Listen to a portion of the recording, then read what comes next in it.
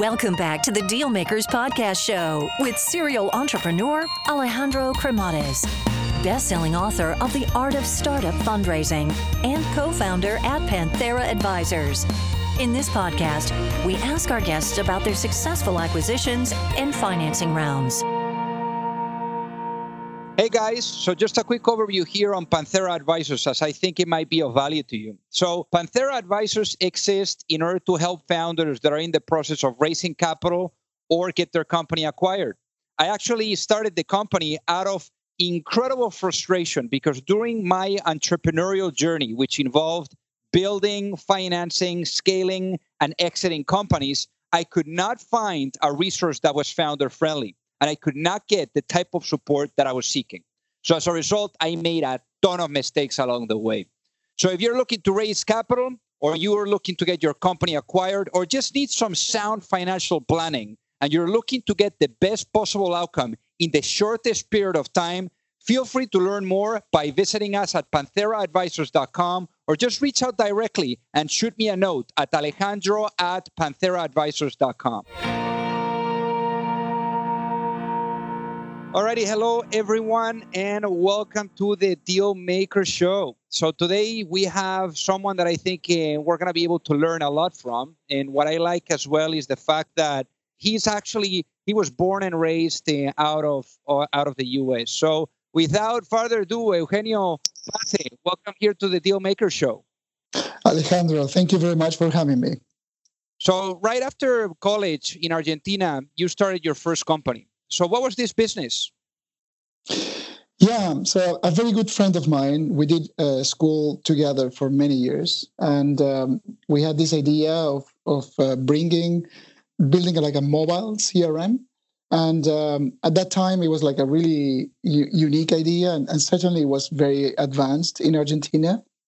You have to think that there was no internet, there was no connectivity as we know it now, and so we developed this software to, help businesses run, their contacts, their deals, follow up opportunities, and so we built it on a platform that was the HP 200X. If you recall that, it's a very old platform.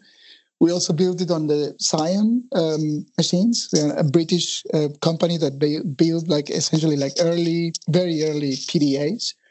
And it was amazing. I mean, the product was great, but we were not super successful as a business for various reasons, right? But that was the idea. Yeah, I mean, I remember that in some speaking engagements that you have intervened in, you said that this was a failure. So I think that at the end of the day, I always say that you really never fail as a founder. You either succeed or you learn. So I guess yes. From a learning experience, what did you really learn from this?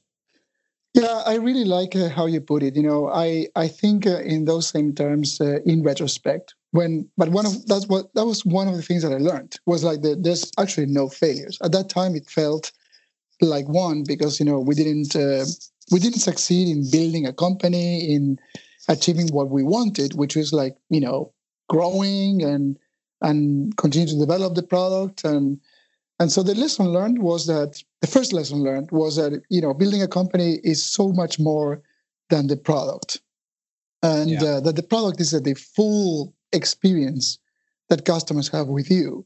And there, as an engineer, my partner at that time, he's same school, same background. We were both engineers, and we had this arrogance that nothing but product, the technology, was as important. And so we didn't really have any notion around sales or marketing or any other aspect of the business that is absolutely mandatory to be a successful long-term company, right? And so we didn't focus really on that. We didn't have any mentors. We didn't surround ourselves with people. It was hard. So to our defense, Argentina is not particularly, or was at that time, wasn't a particularly business-friendly or entrepreneurial environment. So there's the same support systems that we have today or other countries have, like programs for entrepreneurs or mentor. So we were essentially on our own, and we learned the hard way that it takes more than just knowing how to code and building good software. You have to complement that with everything else. I hear you, and I love the fact that you say that, because the build it and then they would come mentality never works. I think it's you just need to sell it first, and then if you sell something, then you figure out how you deliver. No, so I love that you mentioned that. So going a little bit now into the journey. So this chapter now it comes to an end, and then eventually you land in Microsoft here in the US. So how does this happen? Yeah, so that didn't work out. I joined a couple banks in South America, and then so I was working in IT and in software, but in a business where software is like a means to an end. It wasn't like an end in itself, and it was a great experience. I learned how to build solutions with business requirements, and then but also the criticality of those systems, right? So I was working in systems for e-banking, home banking, phone banking, where like availability and quality were important. And then one day, Microsoft was never in my list of technologies to use then in those places. It was all Unix or mainframes or other stacks, but never Microsoft. And one day I got a call from a recruiter, and we were chatting about what I wanted to do with my life, and he said, like, well, what would be the dream company for you? And I said, well, I'm an engineer. I love solving problems, but I would love to work in a company where the actual end is the technology, right? So the core competency is technology. And so I said at that time, I would love to work for a company like Sun Microsystems or Microsoft, and it turned out that it was for Microsoft. And so I joined Microsoft Argentina, actually.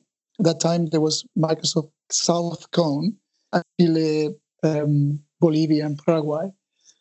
And essentially, my job was to convince people like me that Microsoft was ready for building enterprise software, right? So that Microsoft had a stack and had a platform to deliver the quality, the availability, the reliability that companies like the banks that I was working on before had. And this is the time of the .NET framework was being released. The big push for SQL Server as an enterprise grade database.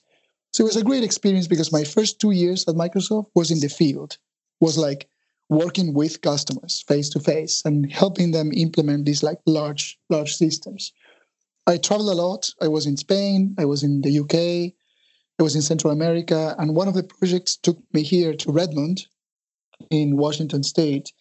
And, people here knew me. And essentially, I got an offer to join what at that time was part of the Visual Studio team. So Visual Studio was a big, large team. So I was part of one team that worked on essentially architecture, guidance for building the type of solutions that I was doing in the field. But my job here was to capture those best practices and the patterns that would lead to high quality applications, and that's what I did there.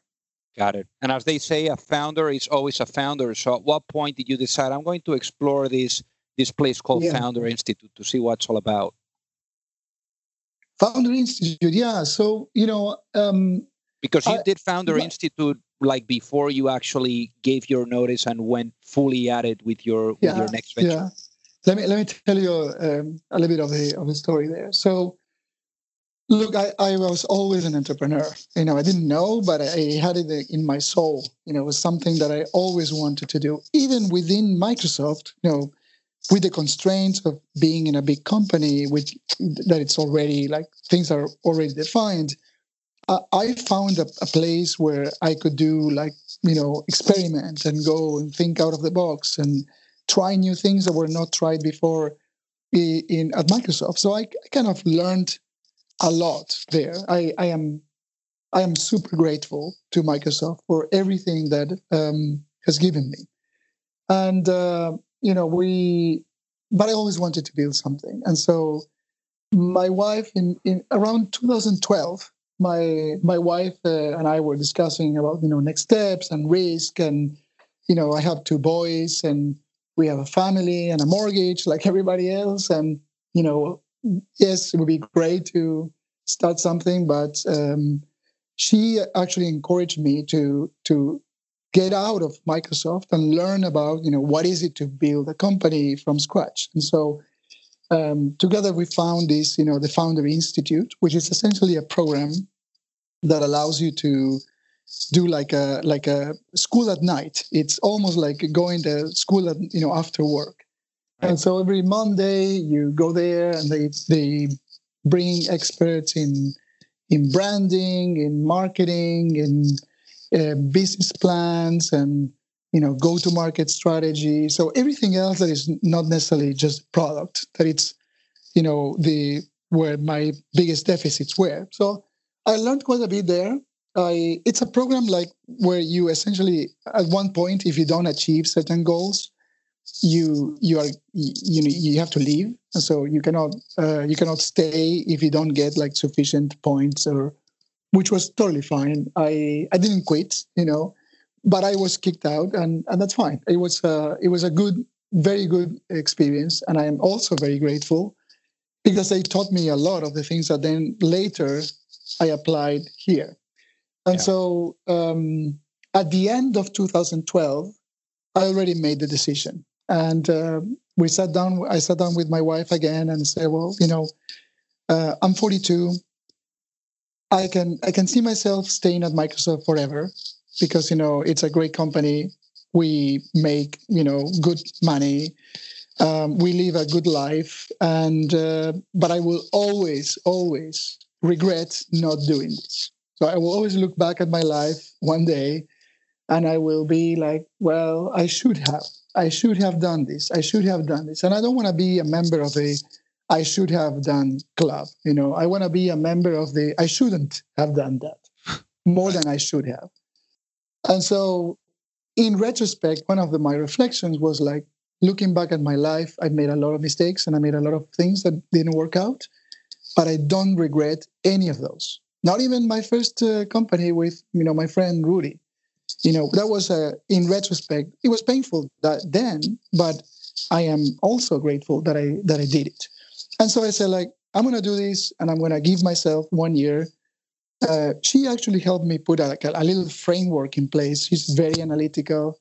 She's a financial analyst. So, she's numbers and frameworks. And so she helped me put together a framework for, measuring success and measuring like these key milestones in our journey. And so I gave myself 1 year. And after a year, my commitment was to essentially, I did it, I tried, and I will go back and find another job, or I will continue on the journey. And that's how we started. But one thing that I thought it was really interesting is that I remember you shared in one of your speeches, you share a video where you're receiving a little bit of harsh feedback, right, from some of the, and it happens, I think that, you always need to really listen to the constructive criticism, because the people that tell you that, your idea is fantastic, you don't really learn much from it. But I guess for you, it was obviously the second time around, you already came from this kind of like past experience that probably looking back, it just, had like that sour feeling and that level of risk that maybe, now with having a family and everything, maybe it was just like a different phase for you. Yeah. But I think that hearing someone tell you that this is a massive market, but that you are not the right person that is going to be able to tap into this. Yes. How, after hearing that feedback, you actually say, you know what, I'm just going to continue to push. I'm going to give my notice and I'm going to make it happen. Yeah, well, he said two things, right? So the first thing he said is like, this is a real problem. And there's a business to be made here. And so that was the first part of the feedback. The second part of the feedback was like, you are not going to do it. I don't see an opportunity for you personally, to tap into this opportunity. And, I think he was right. He was right, meaning that I alone could not have done this, would not be able to do this. I have to, and that's kind of complementary to the same lesson I learned in my first venture, right? Which is like, I need to surround myself with the right people that complement what I'm not good at, or I'm not interested in doing and not have a passion for. And so, building a team was like my number one priority early on. And it's like, I am going to focus on the things that I do well. And my partner is going to focus on the things that he does really well. But I already knew that that was not sufficient. And so from day one, we were on this quest that it has never ended, really, which is like bring people to the adventure that would make us a team, right? It's like an essential component of success. It's like bring the right minds. There's always somebody that is passionate about things that you're not. And you don't have to be passionate about everything that is required for a business. And so, that was it. And so you actually started. So I guess, finally Auth0 comes to fruition. Yeah. You decide to go at it. You give your notice, and the company starts with 5 team members. So who are these team members that initially are there with you behind the trenches? So it was primarily a group of developers. They were all distributed. So from day one, we were a distributed company because I was here in Redmond, in Washington State. And my partner is in Argentina, in Buenos Aires. And then the rest of the team was kind of like all spread out in different places. And so from day one, we were like all, spread out. The way we divided things were like, I was the official CEO / VP of sales, and everything that was customer facing was me. And then everything that was product and engineering and operations and, delivering the service that we were building was Matthias and the team of engineers that we hired. And that's how we started. And then the first year I was, as much as I respect all the feedback from mentors and advisors and people who have done it, then the other lesson is like, everybody's journey is unique. And sure, the experience of others is super valuable, but there's nothing that will kind of transfer completely into your own journey. And so there's nothing like actually doing, and you have to do it, and you have to go and sell it, and if anything speaks, the loudest feedback that you can get from somebody buying your stuff. So even though it's very simple, right? It's like just sign a check, slide your credit card. It doesn't matter the amount, whether it's $20 or $100,000. It's an act of trust. It's an act of value recognition. It's saying yes, what you have is something that is helping me. And that's what I was 100% focused on. So I was 100% focused on selling. And selling my first deal was a big achievement because I never sold anything in my life before, at least in those terms. And the first customer I got was almost a month after launching, which was a tiny deal, a very tiny deal, but it was proof that somebody was seeing value in what we're doing. And then a few months later, we signed another deal. It was 3 orders of magnitude bigger. It was very large in retrospect. And that was the second proof point. We have here a single developer paying us, $30 per month on our service.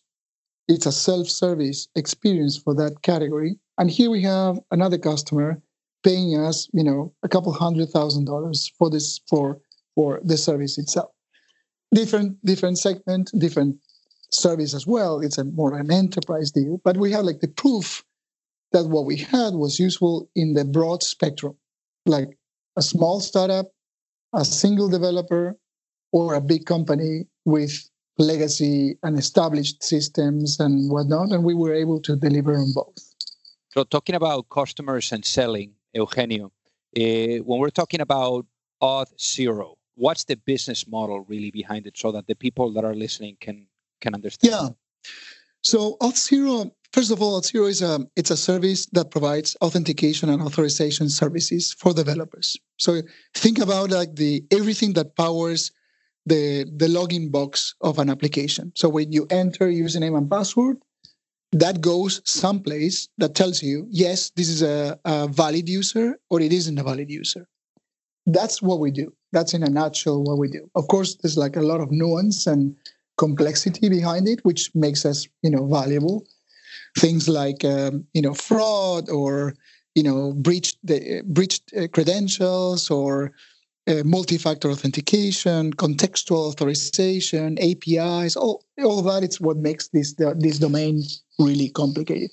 So the business model, we are a developer-oriented company. So we are very, very similar to what other companies like Twilio for messaging or SendGrid for emails or Stripe for payments. Those are like examples in the market that do what we do in a different domain, right? So we are an API, easy to use. We are a developer-friendly system that takes away all the pain of dealing with authentication and authorization on any platform, whether it's a mobile app or a website or an API or a device or a thermostat on your wall, doesn't matter.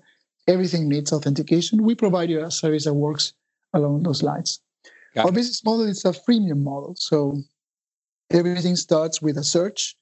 If you open Google today and search for authentication, LDAP, iOS, as an example of 3 keywords that developers will normally search, you will find us because we spend a considerable amount of resources on content, on training, on tutorials, on tooling for developers. And so they find us.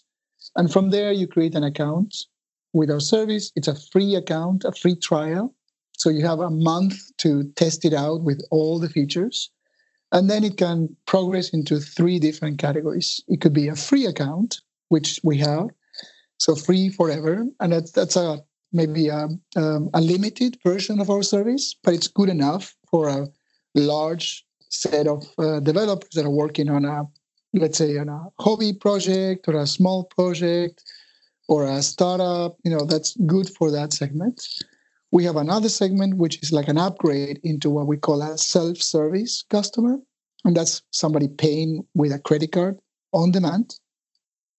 And that's about 10% of our business. So it's a significant part of our business. And then we have the third category, which is like what we call enterprise deals. These are customers that are,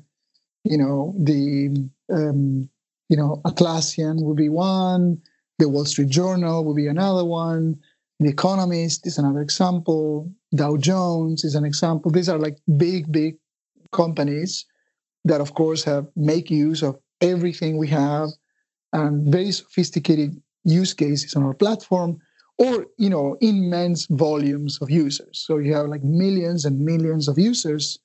Then you need like a scale-up version of our service. So, but everything that we have, the business that we built it on this model of a developer find us, they try us, they like what we offer, and then they bring us into these big companies.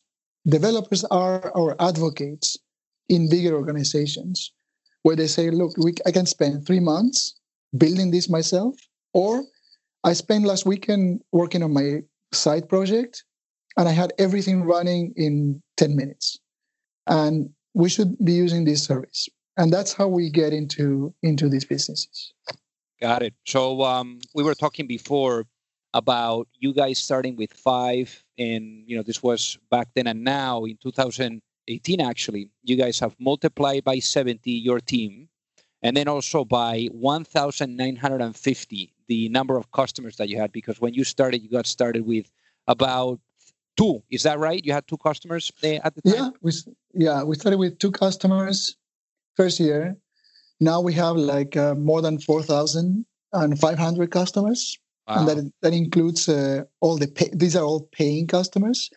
We also have 16,000 free accounts. So these are customers that are not paying us, but they are using our service in production. And so maybe at low volume, but it's still production. If login doesn't work, nothing works. And so, which is like a significant number. But 4,500 paying customers. We are more than 420 employees at the moment. So, yeah, a big growth in all aspects.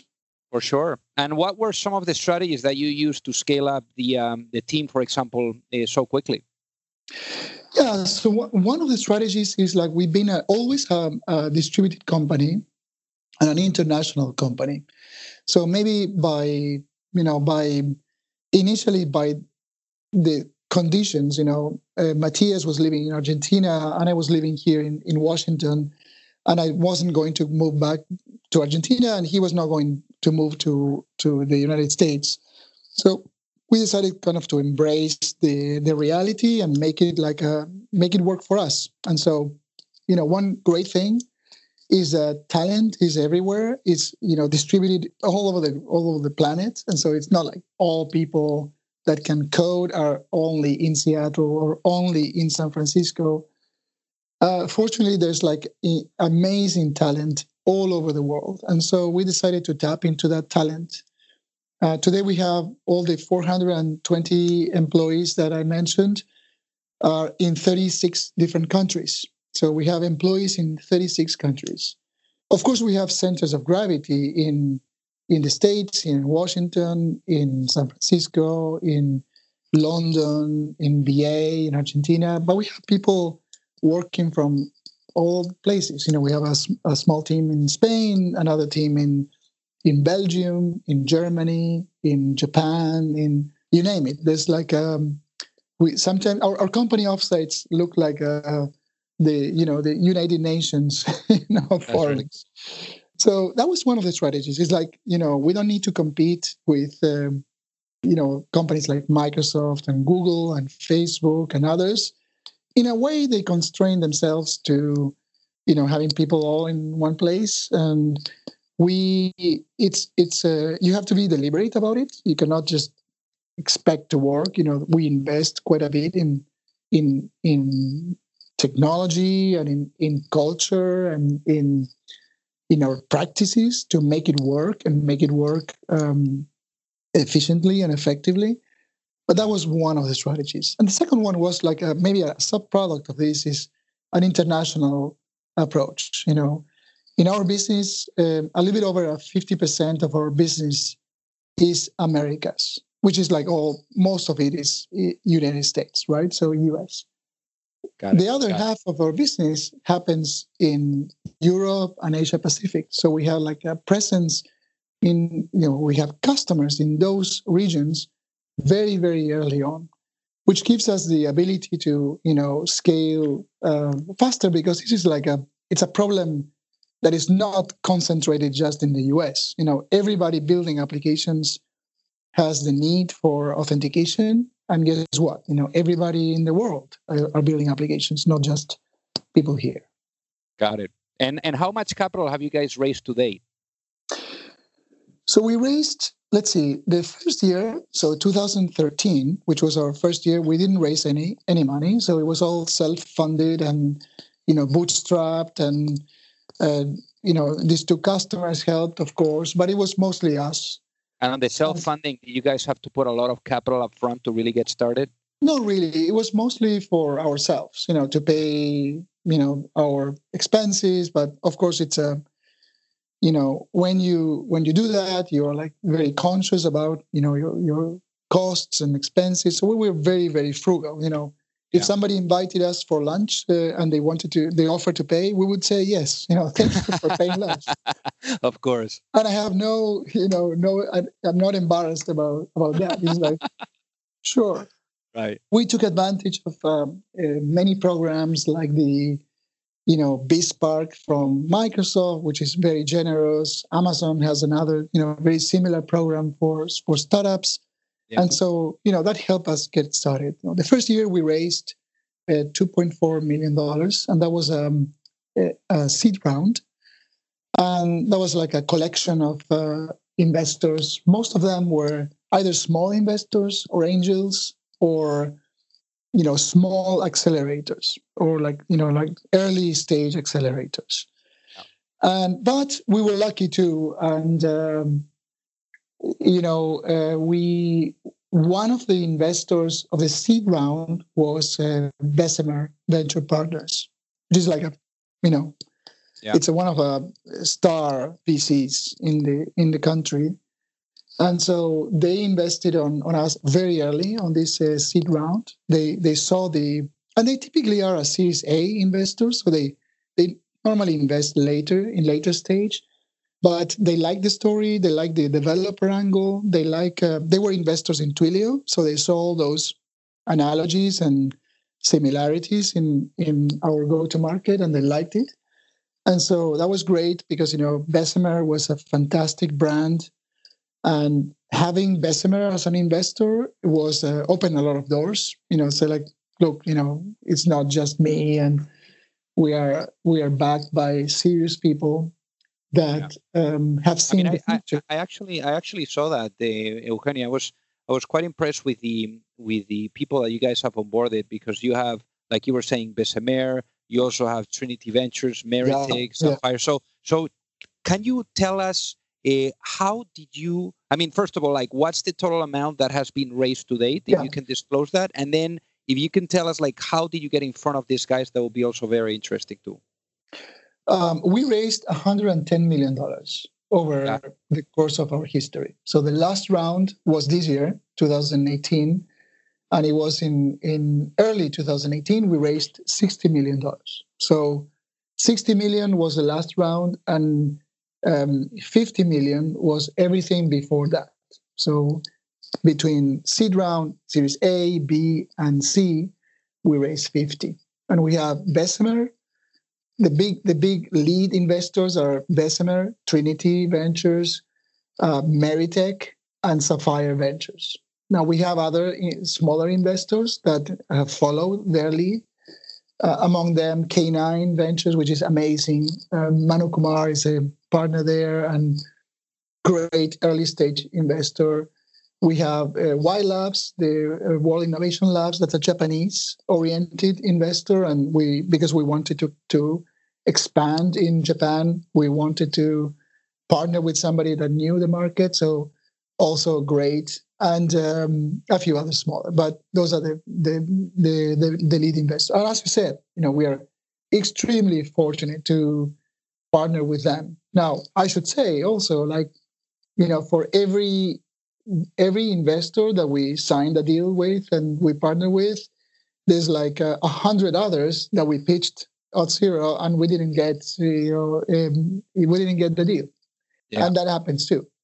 And so, that's another lesson perhaps, is that an investor saying no, it's not necessarily something bad. It's not that you have something wrong, or it's just the nature of the business. People, it's like, you need to just try again. And, my personal approach is, I go and pitch in front of an investor as my mental model is like, it's practice. I'm going to go there, I'm going to present, and it is going to be practice for my pitch. And I'm going to learn something new. There's some feedback that will give me that will help me become better at selling the idea and selling, the team and selling the company. Because that's what we do. That's what you do when you raise money from investors. You're selling part of your company at a price. And so if you go with that mindset, the mindset of, I'm going to get a no for sure, but I'm going to get, essentially free advice, then you will be like gladly surprised that somebody says yes. And you're going to get better every time. So look, even the last round, which was a big round, and it was with great investors, with a business that was doing well, with all the numbers like growing, you would say like, wow, who would not give you money? Well, there's like a lot of people that didn't give us the money. They didn't want to invest in us. And so, that happens. So it's try. Yeah, makes complete sense. And on the case of Bessemer, I mean, I think that one of the good things about, let's say, your cap table is that when you have someone like Bessemer, it's not like you have to, let's say, you do your seed, then you have to find new investors for the Series A, then you do the Series A, then you have to find new investors for the Series B, because they have like different investment theses and different sizes of funds. I think that having someone like Bessemer, it's very helpful so that they can continue to help you push forward on the financing cycles without distracting yourself too much. Did you find this experience yourself with your company? Yeah. So all of our investors invested in all the further rounds. So Bessemer was Series A, but they also invested in B, C, and D. Then when we brought in Trinity for B, they invested in C and D, and so on and so forth. So I think it's great to bring, because different, as you said, different investors have different expertise, and the strengths change over time. So there are like great early investors. There's great like growth investors. There's great mezzanine investors and later stage investors. They all have like different expectations and different networks, different expertise that you can tap into. So I think it's good to, keeping everybody in the journey. It's a great. I see it as a great testament to, what you're building. But bringing new blood at different stages of the company, it's also important, because they will give you the things that you need at that stage. That's another lesson. It's like a common mistake is that it's attachment to things that worked well at any particular stage of your company in further stages. So the things that we did in 2013 would definitely not work today, because we are at a different scale, and we have like thousands of customers. We have like hundreds of employees. So we cannot use the same approach, tools, processes that we had then, because it will fail, terribly. So as an entrepreneur, you need to be ready to kind of reinvent the company every year, not the core of the company, not the values, not the mission, not the vision, not the, your brand promises, what are you doing in the market, but how you do it. Every year you throw everything away kind of and rebuild it, because, everything will change dramatically. Yeah. And in the capital raising efforts, Eugenio, what was, for example, the difference that you saw from, let's say, raising your 2.4 million back then to now raising your latest Series D $60 million round? Oh, well, sure. It's a different effort, but I would say it was, of course, much harder. So for seed round, we had like 20 investors.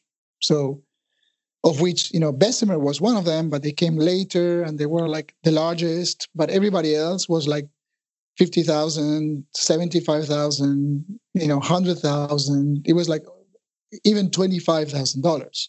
So you had to do a lot of work, a lot of pitches, a lot of coffees, and a lot of presentations and papers and due diligence and etc. just to raise, $1 million.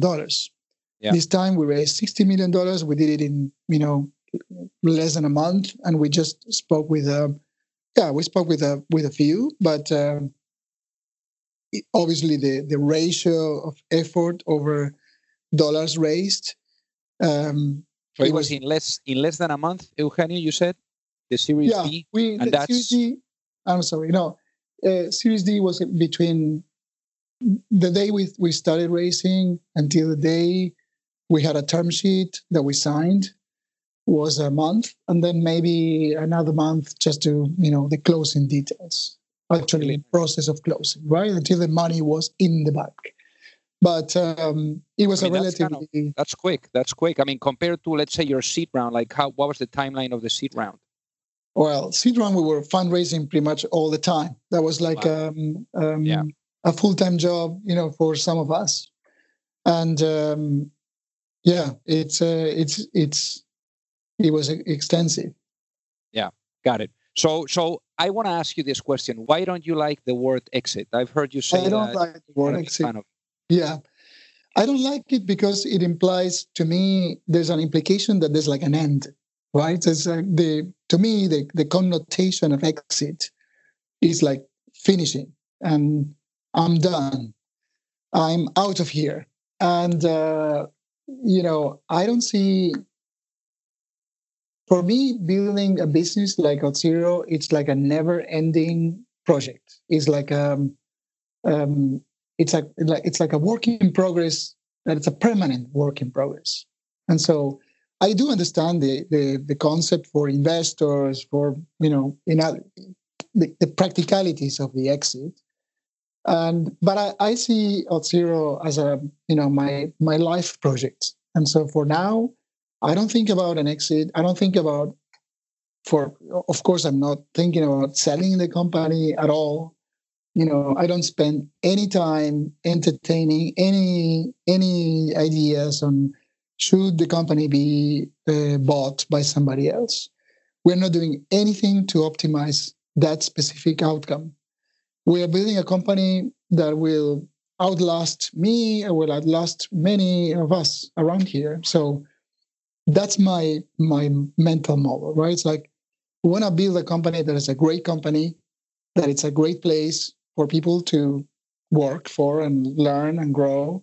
We want to offer services in the market that help people achieve what they want. Yeah, and I love it. That goes to the saying, Eugenio, that the best transactions are not from companies that are being sold.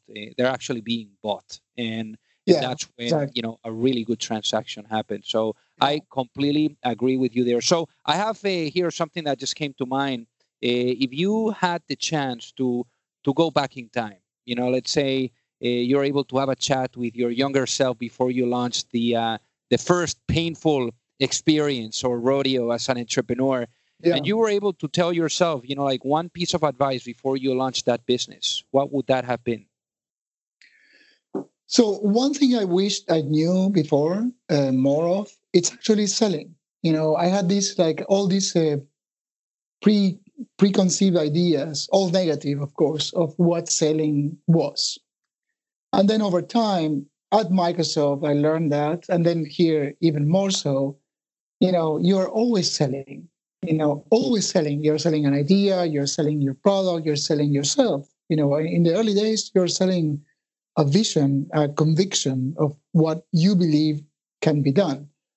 And selling, it's a storytelling, and it's telling a story that is credible and that people will buy and that will, be excited about it. And I had these preconceived ideas that selling was like, the canonical, cartoon of selling, like the used car sales guy type. And it's so wrong.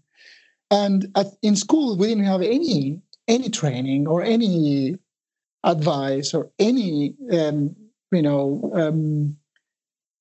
correction of that, missed and completely wrong perspective. So selling I would say is one of the first things that I would encourage myself, an early version of myself, to go into sooner. Even if it wasn't the profession that I wanted to have, I would have liked to be exposed to the discipline and the techniques and the profession of selling.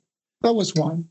The second one, I think I would get out into the world earlier. I was fortunate when I joined Microsoft. I started traveling a lot, and I got out of Argentina and I started knowing the world and meeting other people and getting out of that ecosystem that was very limited. And so I wish I had done that before, because the first time I flew for business reasons, I was like, I don't know, 25 or so. Yeah. It was later, so I wish I had that experience beforehand. Got it. Well, that makes a complete sense. So what is the best way for folks that are listening to reach out and say hi, Eugenio?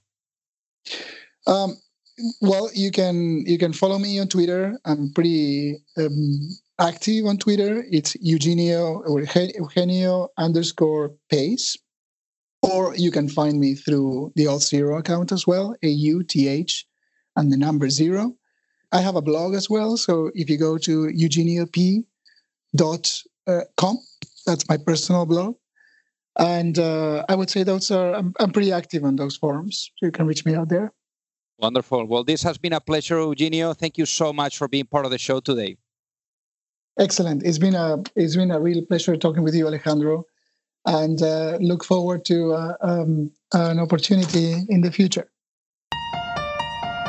You've reached the end of another episode of the Dealmakers Podcast. For free resources and materials, head over to alejandrocremades.com. Thank you for listening, and see you at the next episode.